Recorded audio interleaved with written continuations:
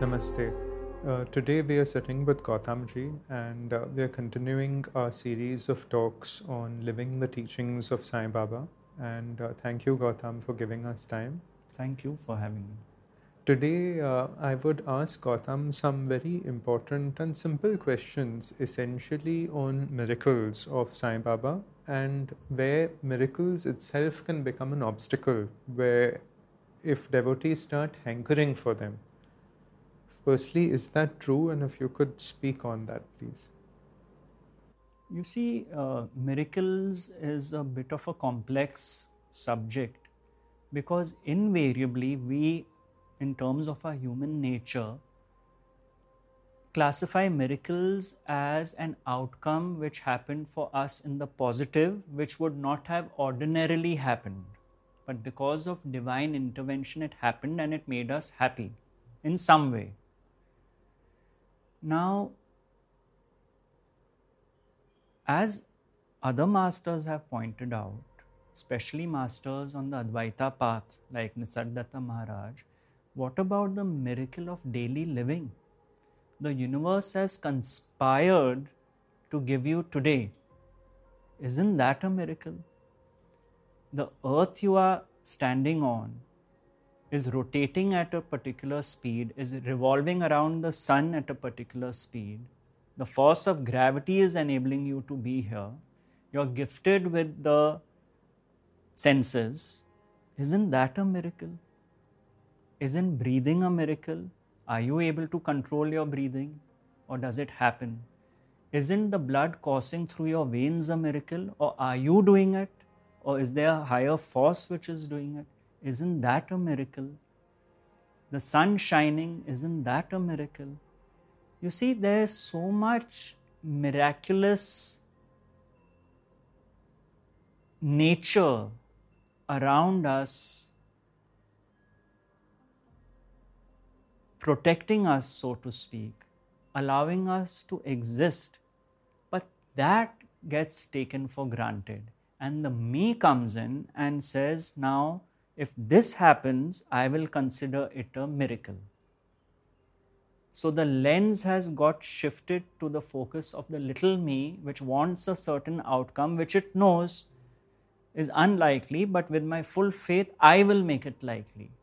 And then when it happens once, then the me starts hankering of what it has defined as miracles. We have put the label of miracle on it. God has not classified it as a miracle. So we have to be very careful with the phenomenon of miracles, because then we as individuals start looking for miracles in our life. But what about the larger picture? You know, what if what is considered for you a miracle is harming someone else that you don't know of? But our prism is so small. So then our whole journey starts shifting from trying to manifest miracles, which becomes me-centric, rather than embracing the miraculous universe and existence and knowing that it is intelligent enough to take care of its creation. That is the biggest miracle. So the other thing is the miracles can strengthen the ego. You see, that now I know how to get miracles happening in my life. There is a very popular book in the West, in the esoteric tradition, called A Course in Miracles. It's more than 1,000 pages big. I have read it. And I found 2 sentences there. And both said, the ultimate miracle is the peace of mind. I have even underlined those. And the teaching in that book is astonishingly close to the Advaita teachings, where they point to relationships, finding peace of mind through relationships. Because finding peace of mind through relationships is a miracle. But we are looking at events as miracles. Finding Sai Baba in every form and seeing that is a miracle. These are the true miracles. But we are so hardwired to wanting outcomes as miracles. So, teachings of Sai Baba also ask us to look deeper, go within. Those are where the miracles take place, not in phenomenality, as phenomenal outcomes of situations which we get stuck to. But this is really truly the miracle. The true miracle is if you are involved in a situation tomorrow which you don't like, but you have the total acceptance that that person is an instrument through which the happening happened. When you start looking at things that way, that is a miracle.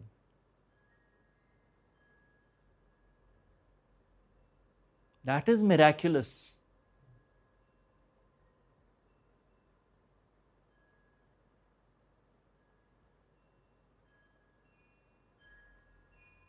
Because otherwise we start just living, waiting for signs and miracles to happen in the hope that they will happen. We are convinced they will happen.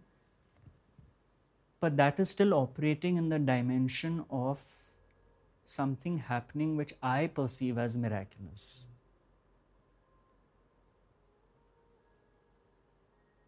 Sometimes Sai Baba may do some leela or something which one does not even want or think of, but that happens of his will. An event may happen, but when a true miracle like that happens, or rather something that he ordains, that will also have transformation in the devotee. Provided the devotee is receptive. But if the devotee has a fixed vision of what is a true miracle, it will not happen. True. So in that case, when someone experiences an event of Baba's, why is he gracing a devotee with that? And two, what should the devotee, be receptive? Some pointers on that? You see, the why question cannot be answered. As my teacher said, a painting can never know why its painter painted it, right? But the pointer is that a miracle really does not require me to play any part in the miracle. That may sound a bit complex, but what it is pointing to is that it is the absence of the me with its sense of doership that enables miracles to happen. We need to get out of the way. What happens is we step in and then we become very clear what we want as an outcome. The me becomes very convinced about that, whereas it is actually the opposite. Then that tends to attract imaginary things where one will force perceptions that this is a miracle. It's not truly an incident at all, Very true. maybe. Yeah. We can see things which actually are not there. I see people who will find images and all day will spend trying to look for images in it, and this happened. They're trying to almost create or find something where it's not. So that now is up to them and their journey. Now they may come across, like you started by saying, you may come across some image, let's say, and you suddenly see Shiva in it, for an example, which is absolutely valid, wonderful. But what happens if now your mission becomes to look at images everywhere to see if you can find forms of God in it? And it does not happen then. Then you get frustrated. So what is offered spontaneously is accepted and acknowledged for that person. Someone else may not see Shiva in that image, but you have seen it. Very valid. Because ultimately it's what you are seeing. But the me then wants to multiply that across various things. And then instead of being focused on life and daily living and what life offers, it starts looking for these images where it can find which represent forms of God, and that becomes its mission. So it's trying to repeat an experience which was not in its control in the first place. The first time it saw an image, and let's say you saw Shiva there, right? That was not in your control. Now that you have had the experience, you want to start controlling having multiple experiences. That is a downfall. That is the issue, you see. Whereas, supposing you had that experience and it was acknowledged thoughtfully and let go of, whenever it happens in the future, if it happens again, and when it happens, you'll again bow down and say thank you. But your life's prism is now not going to be only to start hunting for images which show forms of God. That is what the mind does, the human mind. Because that is the burden of memory. Now it has that memory, but it doesn't realize that even that first impact was not in its control. So leave it to that same force which brought about the first miracle for you to do its job as and when it's meant to. Get out of the way. I have a friend who would say that every morning his only prayer was that today I promise myself I will get out of my own way. Talking of that, I wanted to speak to you. Essentially, it's like desirelessness. And when you literally have no desire, quite the contrary, it's given to you. When there's no personal wanting or desire. You had shared one of these stories of Lord Krishna in one of your talks. I distinctly remember this, of the cow being taken away from the farmer and the rich man being given so much more. Could you, if you don't mind, share that story? That is a very common story where I think Narada and Krishna go to these two houses and the rich man takes care of them, and the Lord says, I will bless you by giving you more riches. And Narada says, my God, you should have done the opposite. This guy has too much. And then they go to the poor farmer's house who has only the cow. And he says, I'll bless you by taking away your cow. So Narada is shocked. So Krishna says, no, I've done the right thing, because if I take away his last attachment, he will come closer to me. Now you see, this sounds very harsh, but what is the meaning behind this story? We get so identified and attached to objects in our environment. That is the Maya. You see? Now, let me use a very lateral example. I know someone who is very wealthy, whose passion is to collect watches, expensive watches. Nothing wrong in it. You have the means, you like it. There's no judgment on that. But what happens every time he buys an expensive watch, in 2 weeks, the pleasure he derived from it is over and he sees another watch and wants to buy that. Now, this is why? Because you are deriving your sense of self from the watch. You see? So at some point in his journey, when it is God's will, he will himself reach the conclusion that this is endless. This acquiring objects is endless. And he will reach that point where, because of the surplus and the surfeit of wealth and objects, he will realize that these are not giving him true value in life. Then his spiritual journey will begin. Because then it is not the object. He realizes objects are transient, the value is short-lived. That has been his experience so far with each watch he has acquired. Then what is it that which does not depend on an object which I am deriving value from? So these stories point to that. When the cow is used as an example, it is not that God is being cruel by taking away one. What God is trying to show is that look at what you are identified with in your life, what you derive your sense of self from. Who is this me? And that is why it's common that on the spiritual journey, you start losing interest in material things. Not as a deliberate act, because you know that this is not true value. You are searching for the pure gold. Now these toys do not give you that satisfaction. That is when you lose interest in material things. It's a kind of, why do you think ashrams, for example, are simple places. Why does your room in the ashram not have curios and objects and all? Because those things lose their value. Because the journey is now within. It is an internal journey. It is not an external journey. So that is what starts happening.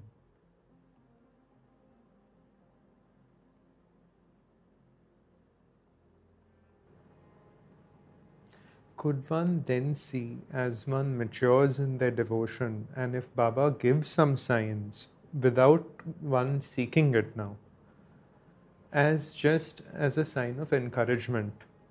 Absolutely. It is a sign of encouragement. And especially in the Baba It's path. very beautiful when that happens actually, because it happens on its own. So it's the journey from seeking to being given like grace from Baba. We see it as that, and it's encouragement. Totally, absolutely. For those devotees who've not had an experience of Babas, now naturally they hear stories, this happened, that happened, whatever. So many things happen all the time. But for those seekers or devotees of Baba who've not had a first-hand experience yet, it's very natural for them to feel, even I should get something. Could you say something on that? Personally, if you ask me, they are even luckier. You see, because like we just spoke about, those who have had an experience start hankering after it. And they think they are special compared to those who have not had those experiences. I have seen that also. This, if you could speak a little more on, because specialness is essentially the downfall. Because that is the ego which feels special, you see. So that is the pitfall we were talking about. But if I am a devotee of Sai Baba and I don't need those miracles, yet I am firm in my belief, that is a true devotee, one. Absolutely, yeah. Because he knows that Baba is behind him. That is amazing. When one sees that, it is so beautiful, you know. Because you see, it's all relative. Whether Baba comes to you in a dream or not is ultimately your perception of it. It doesn't mean he's not there. Maybe you needed this dream more than the other person who didn't have the dream. It reminds me of a book I had read on Satya Sai Baba, where one millionaire, I've forgotten his name, used to introduce him to his audiences. And he started feeling very proud that, Baba is putting me in charge of introducing him. So one day he went and asked Satya Sai Baba, I feel great when I'm on stage with you. But why me? I mean, you've chosen me out of everyone. It's a great thing. And he told him, my son, you're only there because you need it more than all the others in the audience. So don't fool yourself. Then he realized, he said, because if you didn't have that proximity to me, you would have been a mess. So please don't think you're special. You need it more than the others. That is why you are here. But we take it the other way. We take it that the person who has had a vision is the special one. The truly special one is the one who is completely devoted to Baba, vision or no vision.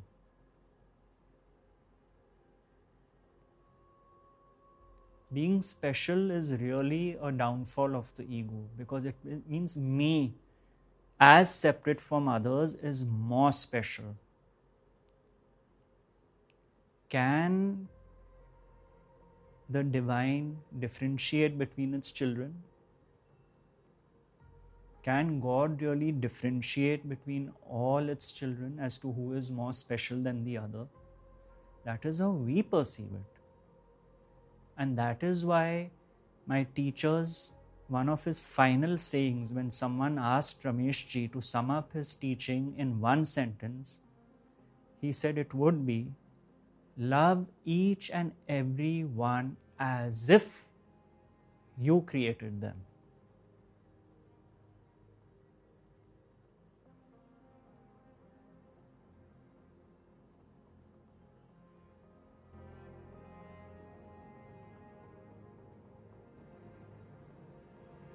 That includes people you don't like.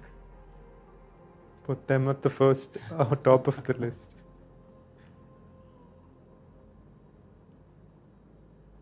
Thank you, Gautam.